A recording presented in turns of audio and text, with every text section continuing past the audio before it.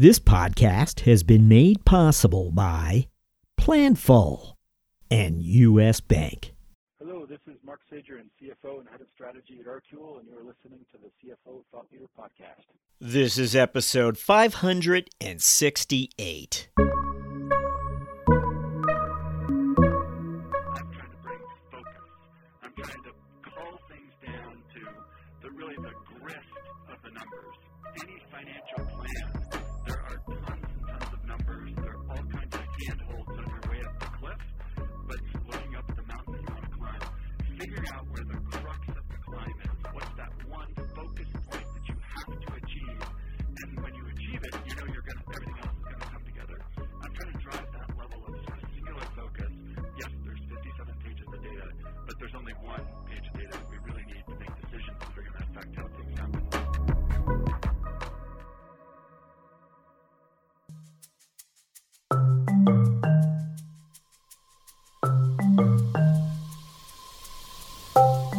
Hi, it's Jack Sweeney. On today's show, we speak to Lanny Baker, CFO of Eventbrite.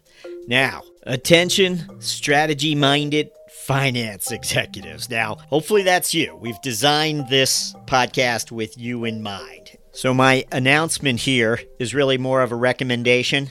Listen to this episode from the start to finish. You're going to find multiple takeaways, whether you're a finance leader peer of Lanny's or an aspiring finance leader. And in fact, there are a number of takeaways for me. And so as I turn to other finance leaders with our questions, I can do so perhaps with a little more confidence. Knowing this set of questions can bring forth a powerful leadership narrative like Lanny's. Yes, that's what I want to bring more your way. Our talk with CFO Lanny Baker begins after this. In an ever-changing world, it can be tough to keep up with the latest FP&A trends and innovations that keep you ahead of the game. Luckily, there's a podcast for that. Tune in to Being Planful, the podcast for finance leaders and planning experts, and stay in the know about what's happening in planning and forecasting. Guests like influencer Chris Ortega, Boston Red Sox CFO Tim Zhu, and Brian Lapidus of AFP will keep you up to speed on how you can put finance in the driver's seat this year. Find the full episodes at beingplanful.com or wherever you get your podcasts. P.S. Think you might make a great guest on the show? Shoot host Rowan Tonkin an email at beingplanful@planful.com.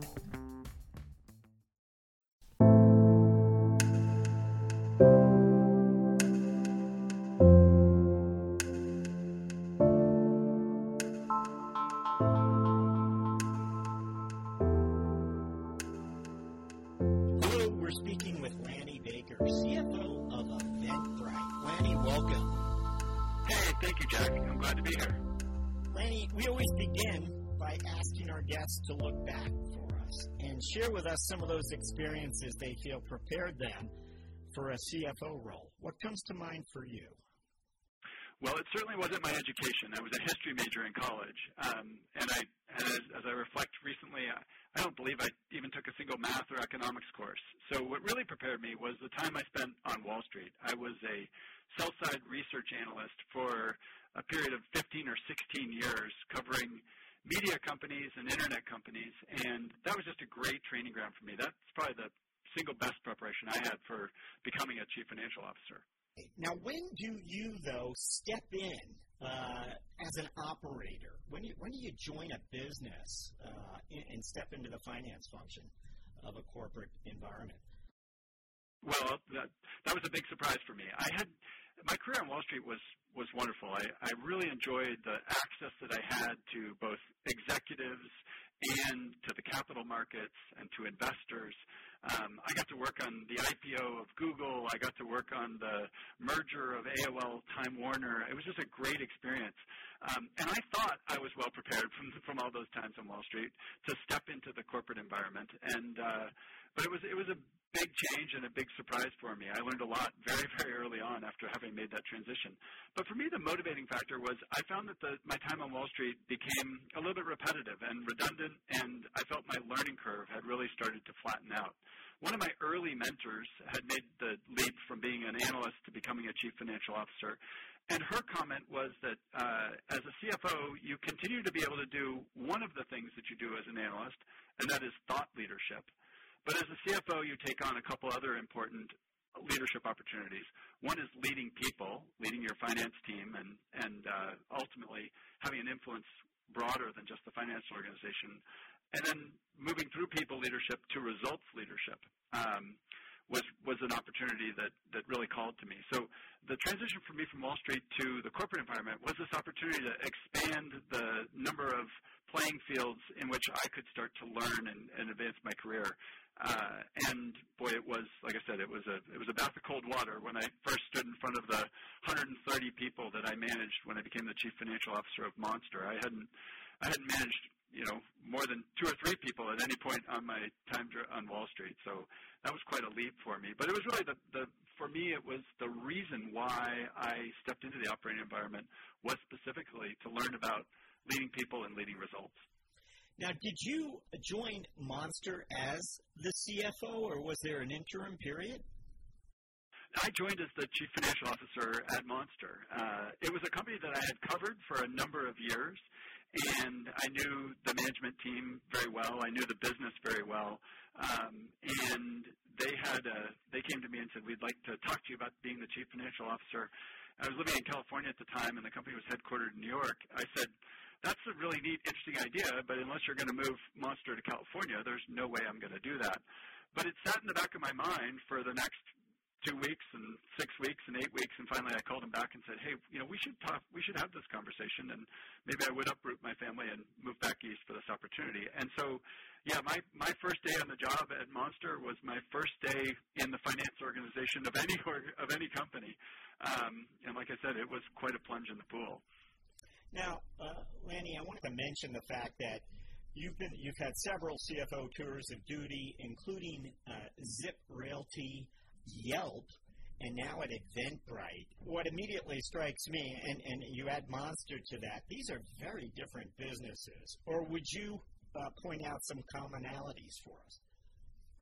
Oh, that's a great question. I see them as common. They're all internet companies or digital disruptors in their own way, and they have linkages to the consumer, and that's something that just fascinates me. One of the things I tell my kids, I have 4 kids, I tell them all the time, you have to show up for life. And, I feel that all the companies I've worked for are about helping people show up for big moments or big things in their life. Monster is obviously about your employment, your career. Zip was about where you live, and a home is such a transformational moment in people's lives. Yelp is all about getting out and finding new restaurants or exploring a new city. And Eventbrite, we're bringing, I think today there will be 500,000 people going to live experiences around the world on the event, having received tickets off the Eventbrite platform. I love being part of that. I love, engaging with consumers. So they're all digital companies and all in that consumer realm. We want to talk to you perhaps a little more about your career later on in what we refer to as the mentoring round. But right now, let's jump to Eventbrite. And again, with a number of these really interesting and well-known companies that you've been part of in the past, the notion that you jumped to Eventbrite, the opportunity that you saw there, the types of offerings that this company has. Tell us about it. Well, as I just said a second ago, I'm really inspired by the company's mission to help creators host live events and bring people together and bring communities together for these important life moments and life experiences. And that speaks to me personally. It really inspires me. And one of the things I've found in joining Eventbrite is that it clearly inspires and motivates the the people, the employees of this company are super engaged and really passionate about our mission. As I looked at it from I always tell people I'm a recovering research analyst, and when I put my research analyst hat on and I look at this company amidst all the different opportunities that are out there, I'm really fascinated by the opportunity that Eventbrite has. There's some very sort of nearby growth vectors that we're currently pursuing. Those are expanding the presence of our event creator platform across different categories of events, from music events to food and wine events to charity events to religious events to educational events to business conferences. I mean, there's so many categories across which we continue to scale by making small adjustments and additions and enhancements to our product feature. And it's really exciting to me to see such a powerful digital platform that has applicability across so many categories, and there's tons of runway for us. A second interesting thing about it is that there's another vector, which is countries. Today, I think in 2019, I just looked up the stats, we supported events that happened in 50 different countries, 25 different currencies on the paid side of our business, and on the free side of our business, which is even bigger, I believe there were events ticketed in over 150 countries on the Eventbrite platform. We haven't commercialized. As I said, we're only making money in about 50 of those countries. And even today, the top handful, maybe 5 or 6 countries, are the bulk of our economics. But there's a really exciting opportunity through years for this company to continue to expand our footprint into new countries. There's another sort of opportunity that's like that, which is expanding across creator segments, and that's from the sort of the free creator where it's the person who's organizing the event is also on the stage, to the organizer who's got somebody else performing on stage, to the paid organizer, to the person who owns the venue and is booking events into their venue. So there's also this customer segmentation across our business that we continue to build product into and expand our opportunity. And those sort of 3 vectors of growth are all the nearby ones. There are a couple really big transformational opportunities for this company around the data that we capture coming out of events, the insight that we have about what makes a successful event, how you can tell when your event is in danger, when you need to do more marketing, have you priced your tickets correctly? All of those are sort of supercharging opportunities for us to really capture the data and turn it into either consultative services to help creators be successful or use it to inform the evolution of our product platform. And then looking even beyond that, the really the sort of distant and transformational opportunity would be to activate the demand side of our marketplace. Today, Eventbrite's primary customer is the event creator, and we have an enablement platform that is easy, reliable, and full service for people to put on events. We actually have a very popular consumer platform as well, where people are on our app discovering events, or we are distributing events from our creators out through social media and other networks. And we are building an increasingly strong demand-driving side of the business. It's not commercial for us. We don't make a whole lot of money there right now.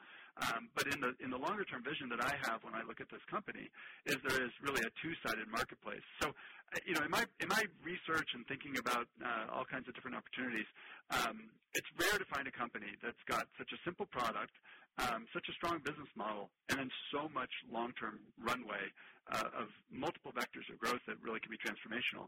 So between the mission that inspires me and those growth opportunities and then the team that's been built here, I've gotten to know Kevin, the founder, and Julia, our CEO, and other members of the team, and I've watched talent come into this company over the last year.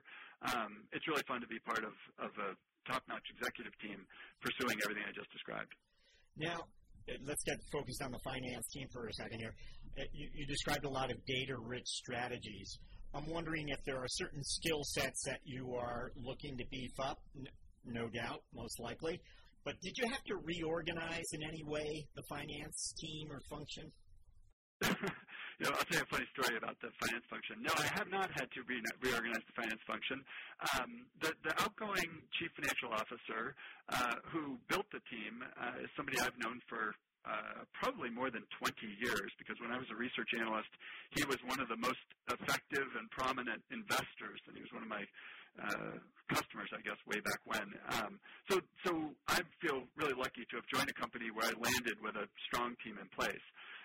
But I'll tell you, the funny story I was going to tell you is that I think many finance organizations, certainly in public companies, produce what's called a flash report. And it's typically like the finance team's first dipstick into the how did we do last month? And it's usually turned over to the CEO and to the board of directors to give people a sense of how things are pacing. And I asked, when I got here, I said, hey, can you show me the flash report? And I got a 57-page PowerPoint presentation back from the finance team. In my experience, the flash report is you're lucky if it's longer than an email. It's usually one or two tables. It's headline numbers. It's produced in fast and furious fashion. It's not always super accurate, but it's a pretty good read. And what I received instead was, talk about data rich. It was, by the time we got to page 57, I mean, we were talking about one of our smallest countries and some of the most sort of in-depth, detailed data that was both not really super informative and clearly not very actionable in any way that was going to have an impact. And so one of the things I did with our team was really quickly say, hey, this is great work. I'm impressed by your ability to collect this and collate all of it. But it's far, far beyond what we need from a flash report. It was taking us probably a dozen days to produce that. I said, look, instead of 57 pages over 12 days, I'd like 57 lines over 2 days, because we need to be able to know much more quickly what the top level direction is. And so one of the things that I've kind of found that all throughout the company, that we're in that stage of like sort of post startup, but not yet sort of entrenched operating machine. And we have a lot of data in our business, and really I'm trying to bring focus.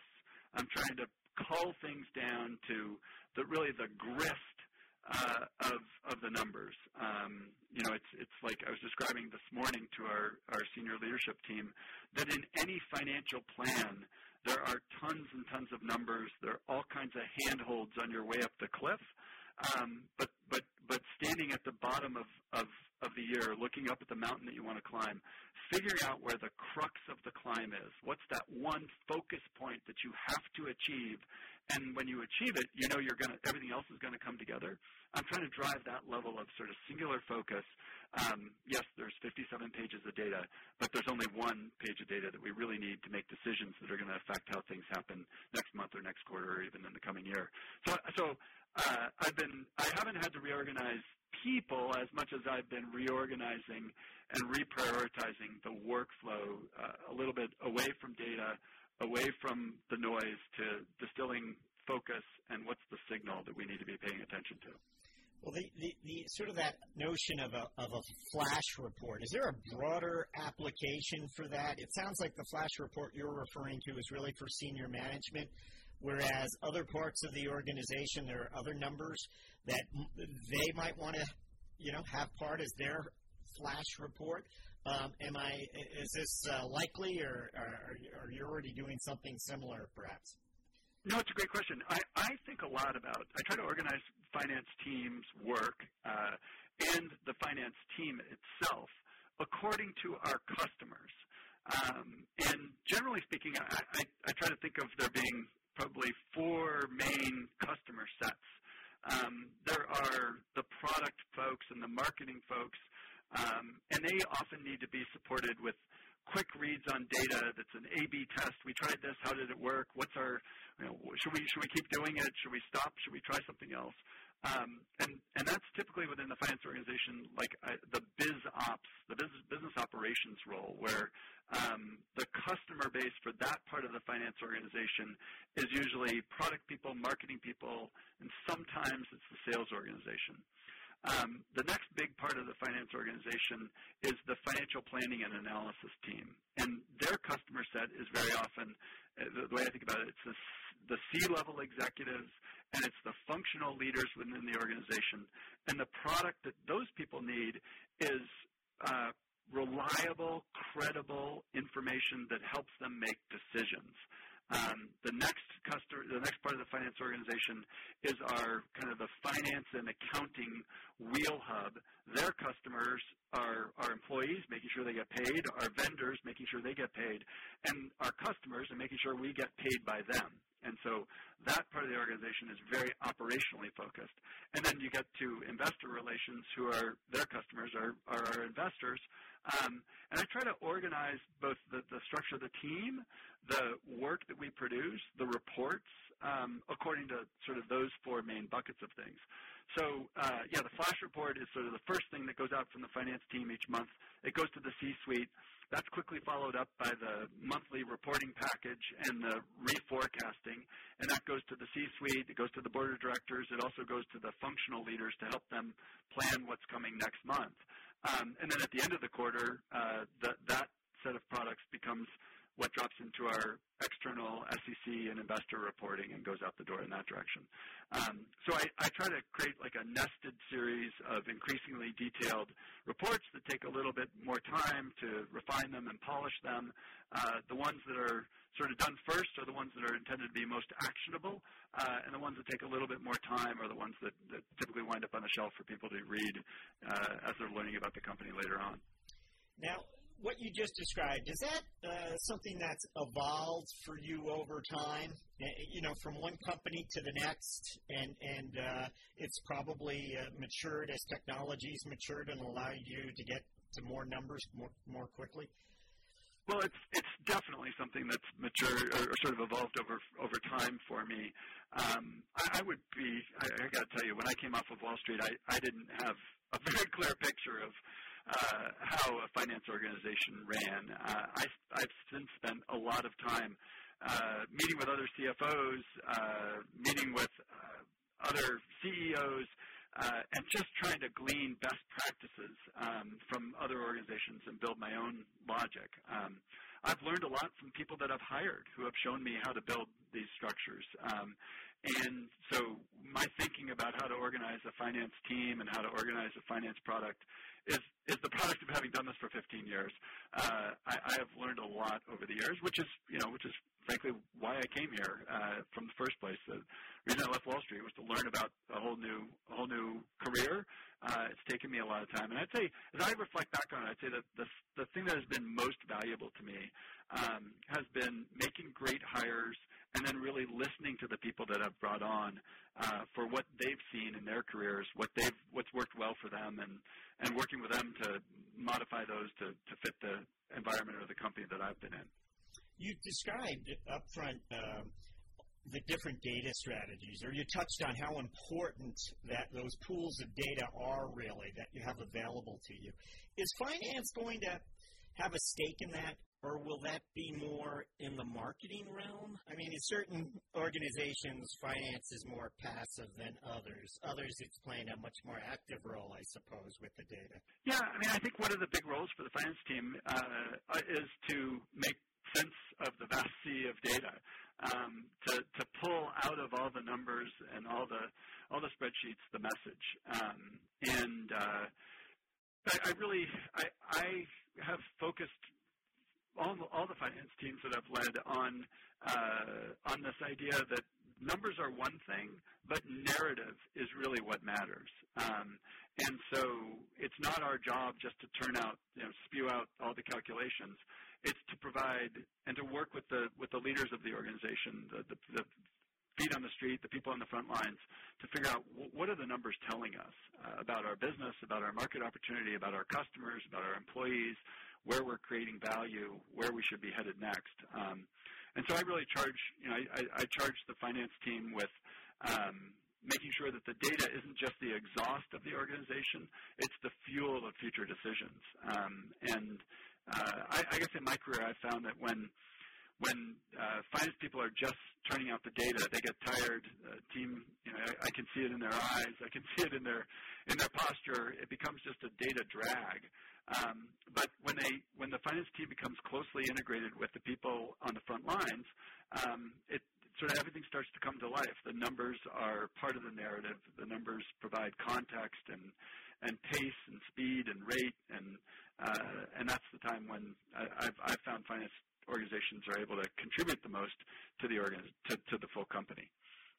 Now, I'm curious about visibility into the customer, and before you're describing about all that data that I think it was almost like benchmarking you were talking about, because let me run this by you to see if this would impart what you were getting at. I was imagining that a customer who wants to hold a certain sized event in a certain industry, in a certain geography, you folks would have a lot of data that would reveal how such an event could, the registrants could flow in at what speed, or how what they could expect, how it would mature online. Is that something of what you were getting at? Yes, that's part of what I'm talking about. Earlier in 2019, we launched a product that was delivered originally by email, where we sent out messages to creators giving them advice on how to price their events and when to change the price of certain tickets for their events. When we launched that back in June, I believe, we had about 25,000 creators who updated their ticket prices based on the emailed insights that we provided to them about what would be the optimized price. About a month ago, we took that same logic and we baked it into the dashboard that our creators look at when they log into their Eventbrite account. And in the last 2 months, over 100,000 creators have changed prices for their events based on pricing insights that we've delivered to them based on the data that we see across the full breadth of events all around the world. And the real payoff is that those 100,000 creators that changed prices have seen a 57% increase in gross ticket sales based on some of the information that we gave them. So those are huge numbers, and those are huge opportunities that our finance team is very much part of, doing the analysis to test the statistical rigor on things like that we can deliver to our customers. Okay. Very interesting. You explained it very well, but it's an example that I think is easily grasped, where you're collecting this data, but it's not just about supplying insights to the organization or to your team. It's about turning it around and supplying it to your customers as a competitive advantage, and to have the finance team involved in that. I mean, that's what we want to be talking about today. So thank you for sharing that. I feel as though you've already shared a few finance strategic moments with us, but I want to ask the question forthright, as we always do. And again, this is where your lines of sight into the organization during the course of your career allowed you to see an opportunity, a risk, and as a finance leader, you responded. What comes to mind when we ask for a finance strategic moment? Well, there have been many of those, because that's really what I try to bring to the fore as a finance leader, and it's sorting through the data to come up with those aha moments. But I guess as I think about the role of being a chief financial officer, the biggest aha for me from a strategic perspective over my career has been the recognition that in addition to the data and the systems and the financials, the thing that really supercharges a finance organization's opportunity to contribute to the business is its connection to the people on the front lines. And sort of the big strategic aha for me as a finance executive, and this is, kind of coming from Wall Street, I thought everything was about spreadsheets. And what I've learned inside finance organizations that I've been part of is that it's really the human component. It's really the anecdotal information. It's the personal relationship between my finance team and the operational leaders or the field teams that is. I kind of describe it as the goo. There's the numbers and there's the data, but often the insight really comes from structuring the finance team so that it can capture the anecdote, the feeling, the sentiment, the shift, the trend. And so the insight that I had was that you can go down the road of trying to perfect your data and your data warehouse and your data mart and your financial systems and your chart of accounts. And all those things are important, and they're table stakes. They certainly help the finance organization perform. But for me, what the big aha has been by placing finance executives out in the organization. I do this particularly with the FP&A team, and create almost like a junior CFO for our marketing team, a co-pilot sitting in the cockpit with our sales leader, and distributing the finance team as close as I can get them to the business decision makers and the front lines has really been the thing that has enlightened the finance organization and made it a much stronger contributor to the company. I realized this, I saw this at Monster. I had a very strong field finance person working for me in the North American sales business, and I continually was having better insight about that part of the business than anywhere else. And it wasn't the data, it wasn't the systems, it was the closeness of that finance executive to the people on the front lines. When I was at Yelp, I brought in a leader of the financial FP&A group who did the same thing. He staffed a person in our restaurant group, in our home services group, in our enterprise group. And often this requires having a finance team that's not even located with the rest of the team. And so I've had really important, sometimes the most important people on the finance team have been across the country or even outside of the country, because they need to sit right next to the leaders in the field. And often what comes back then is every decision that the leader might be considering is bounced off of their finance partner. And I asked that finance partner to radio back to base. What are they thinking about? What are they looking at? What are they seeing? What are they feeling? What are they hearing?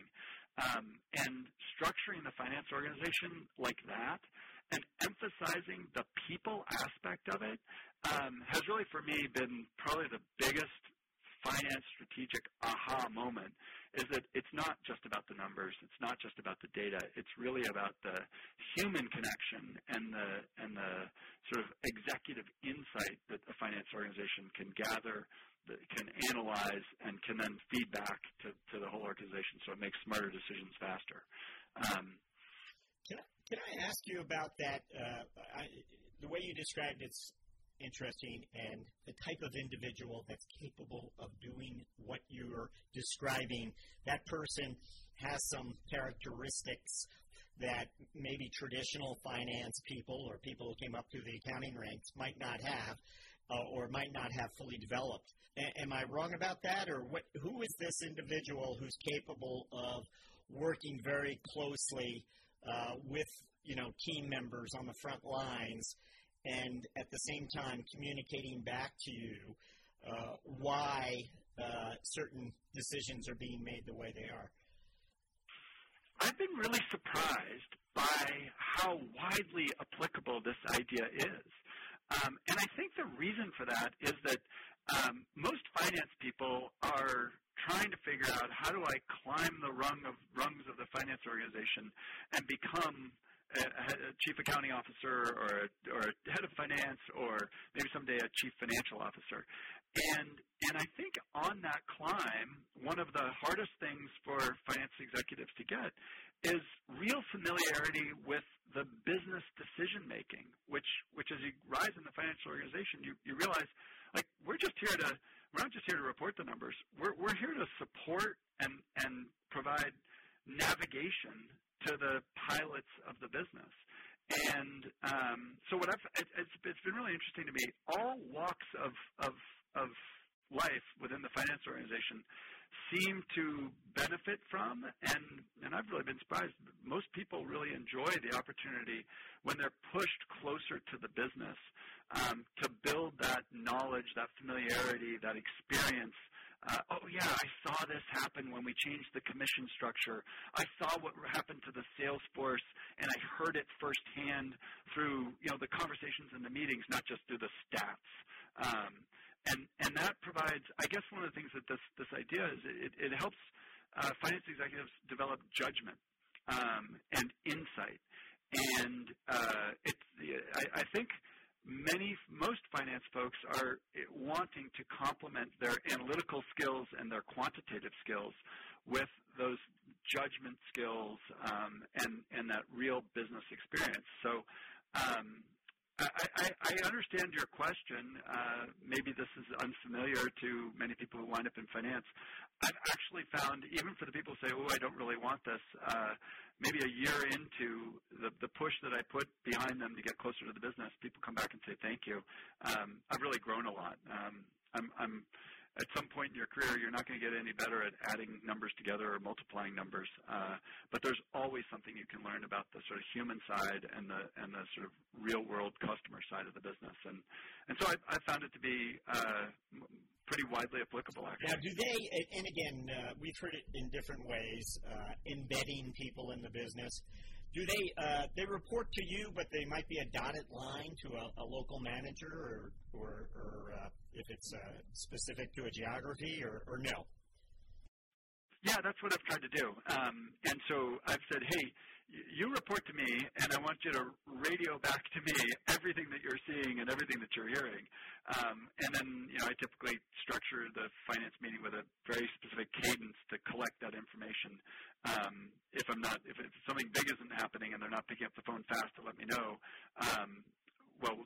that's okay, because I know there's a weekly or biweekly check-in to gather that information. But yeah, I tell these people, like, you report to me, but you serve that business leader, and I want you sitting next to them. I'd like you going to just about every meeting that they're going to. I'd like whenever they ask themselves a question, they share that question with you, and I'd like you to be able to bring up to them some agenda-setting questions. You're looking at the numbers, and you should be able to say, hey, I got to flag this for you because these numbers are looking great and we should pour more gas on it, or these numbers are not looking great. We need to go triage and figure out what we're going to do about them. So it is very much that dotted line. And ultimately, I've found that many of the people that I've put in this position have, frankly, formed closer relationships with the business partner that they support on a day-to-day basis than they have with the rest of the finance organization. But that closeness has helped them become leaders across the finance organization and really strengthen the overall kind of cachet and brand visibility of the finance org. I mean, ultimately, I would say, I tell my team, like, I would like the finance team to be one where anybody who's faced making a decision in the company thinks, I would be better served if I had my finance partner along my side while I'm making this decision. And, I don't want them to feel like they can't make a decision about the finance team, but I want them to feel like if finance was there, they'd make a better decision. And in setting that goal, I have found that we develop pretty close relationships between the distributed finance group and the business leaders. Hi, it's Jack. We're pleased and excited to let you know we have published our very first book, the CFO Yearbook 2020, where we selected 100 finance leaders who we had spoken to over the last year and boiled down what they shared with us into 100 CFO profiles. You can find the CFO Yearbook 2020 on Amazon or visit CFOThoughtLeader.com. Don't go anywhere. We're about to enter the mentoring round with CFO Lanny Baker after this. The business landscape is changing quickly. As the pressure to manage expenses efficiently and strategically increases, you need solutions that not only help drive down costs and improve efficiencies, but meet the changing needs of your business. At U.S. Bank, we can help. We'll work with you to uncover your specific payment challenges and bring you proactive and innovative solutions and strategies that help you meet the financial goals of your organization. Our commitment to doing the right thing for our customers has earned us the designation of one of the world's most ethical companies from the Ethisphere Institute for 6 years in a row. To learn more, visit us at usbpayment.com. Stepping into the mentoring round with Lanny Baker, CFO of Eventbrite. Lanny, our first question is a big one. It's what is it that's exciting you today about finance and business? What I'm finding most exciting about finance today is that all the different functions of companies are really leaning on finance expertise in ways that maybe they haven't in the past. I mean, sales, for sure, has always asked finance to help with compensation structures and quota setting and monthly tracking. But what's really I'm finding super enjoyable right now and really exciting is functions like marketing, as performance marketing and search engine marketing and social media marketing and retargeting become really the primary marketing activities rather than brand advertising.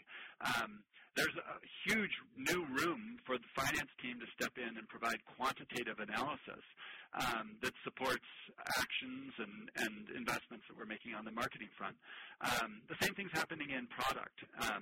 It wasn't that long ago where you'd sit down as a finance person with a product team and say, okay, you guys are building this product. How much revenue is it going to generate? And they'd say, wow, we can't tie direct revenue from this feature or this functionality. This is just good for the user, or good for the customer, and the money will flow in someday. But what I'm finding is there is room, and product managers also are asking the finance team to help them set, what should we be building? For whom should we be building? Should we be building stuff that will attract new customers or retain existing customers? And so I just love the fact that more parts of companies today are inviting the finance organization into the room to help them set their own priorities, set their direction, and chart their course. And that's I find that really rewarding to sort of take our well-established bag of finance tricks, how we solve problems, and be invited into new parts of the organization to help them riddle their way through the puzzles that they're trying to solve. That's really exciting to me. Well, I was tempted to ask this next question earlier when you were telling us about how you joined Monster as the CFO from your banking career, because the question is, what is that piece of advice you wish someone had given you as you stepped into a CFO role for the first time? And I have to believe this is where you turned the page and you became an operator, that you had a very unique perspective, and you had a sense of the role, and you dealt with CFOs for many years. However, it's different stepping into the role. What would you tell us? What is it, that piece of advice you wish someone had given you way back when? It's funny. I got the advice probably about 3 weeks into my career at Monster when they pulled me aside and they said, everything that we thought could go wrong hiring a CFO from Wall Street is going wrong right now, and you need to think about what you're doing. And the piece of advice that they gave me at the time was, you're smart. You can do analysis. You've got the value figured out in the business model. You really need to spend time thinking about the people. You need to think about the teams that are working for you. You need to think about how you're interacting with other people across the organization. And it was really welcome advice. It stung a little bit because I was saying to myself the reason why I left Wall Street was to learn about people leadership, and here where I was a couple weeks in getting a feedback that maybe I wasn't so good at it. But I've been working on that ever since. The piece of advice I wish I had gotten was to be a really effective CFO, it's all about who you work with, who you work for, and who works for you. And thinking about the people on your team, about their careers, about their personalities, about their motivations, that's very opaque from the Wall Street perspective. Wall Street has its own managerial culture that's completely different from what it takes to be effective inside a company. And particularly in the finance role, I would say also people sometimes mistake that it's about the numbers in the system. It's not, in my opinion. I wish I had been told, hey, really focus on building a strong team, building deep rapport with them, understand their career aspirations, and then connect them as people throughout the organization. And when you do that, that's when the CFO job is easiest, quite honestly. It's not I've never found that another chunk of data made things easier. I've always found that a better cared for team member, a better understood team member, a better placed team member, a better motivated team member are the things that really make the CFO job easiest. Now, we asked you to reflect a little on your personal habits and your daily routine outside of business, really. Is there something that you do, you have a habit or a workout routine or something that you believe has contributed to your professional success over the years, but it's really a personal habit or routine?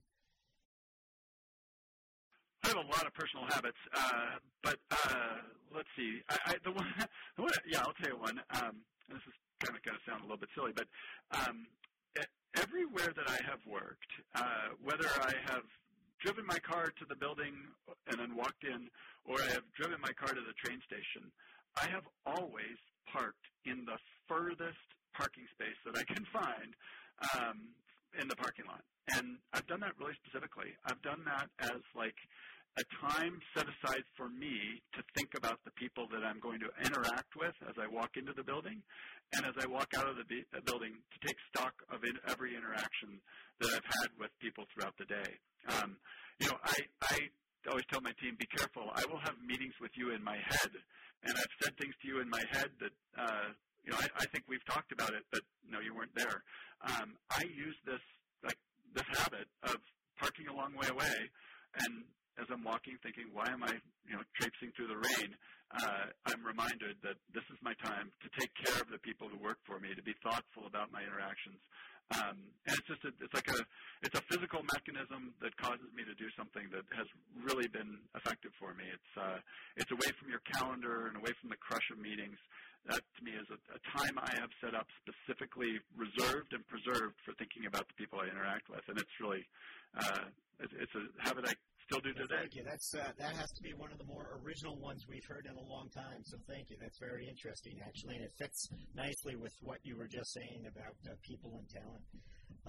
We are going to ask for a book selection. Doesn't have to be a business book. Is there a book you might recommend to finance people? Again, doesn't have to be a business book. We've had several novels recommended as well. Yeah, I read a lot of history books, but if I were going to make a recommendation to finance people, kind of keeping in keeping with everything I've said, I would encourage people to go to conferences. I would encourage them to get their learning outside of a book.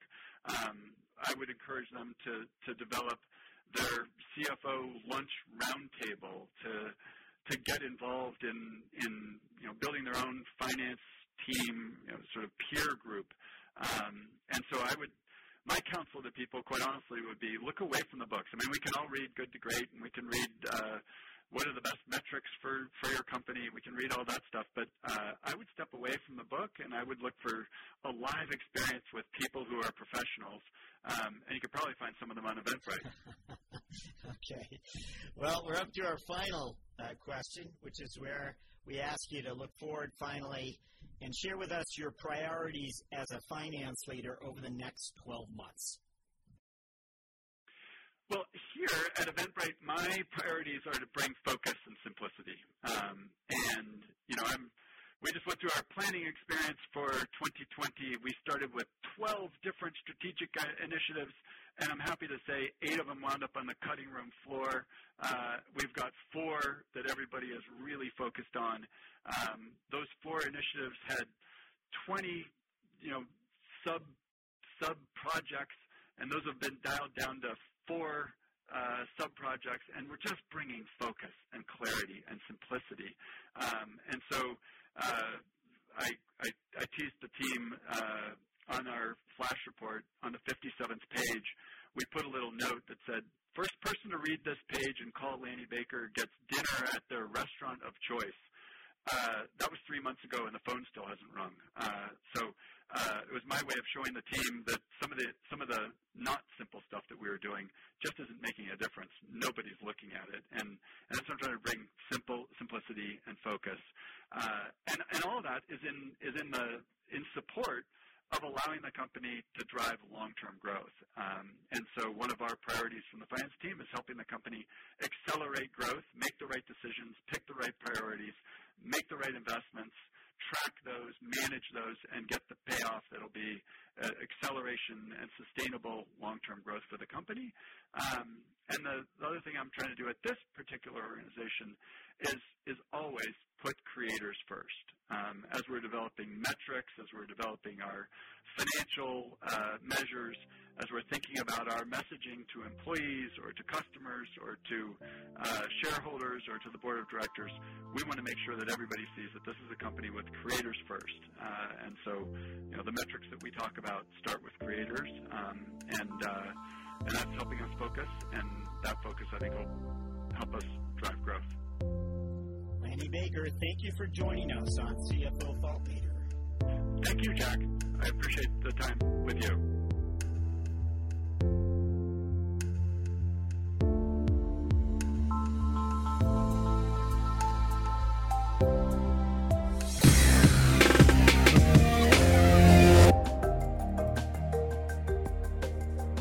Hello, listeners. Do us a favor. Be certain to subscribe to CFO Thought Leader on Apple Podcasts, or if you're an Android user, check us out on Spotify or Google Play. If you like the show, please recommend it to a friend. Oh, and by the way, the CFO Yearbook 2021 print edition debuts on Amazon this quarter, featuring 100 profiles of finance leaders from our 2020 season. Would you like to learn more about our CFO guests? Order the CFO Yearbook 2021. Thank you for supporting our efforts to bring you career journeys of CFOs driving change. We'll be back with another episode very soon. Thank you for listening.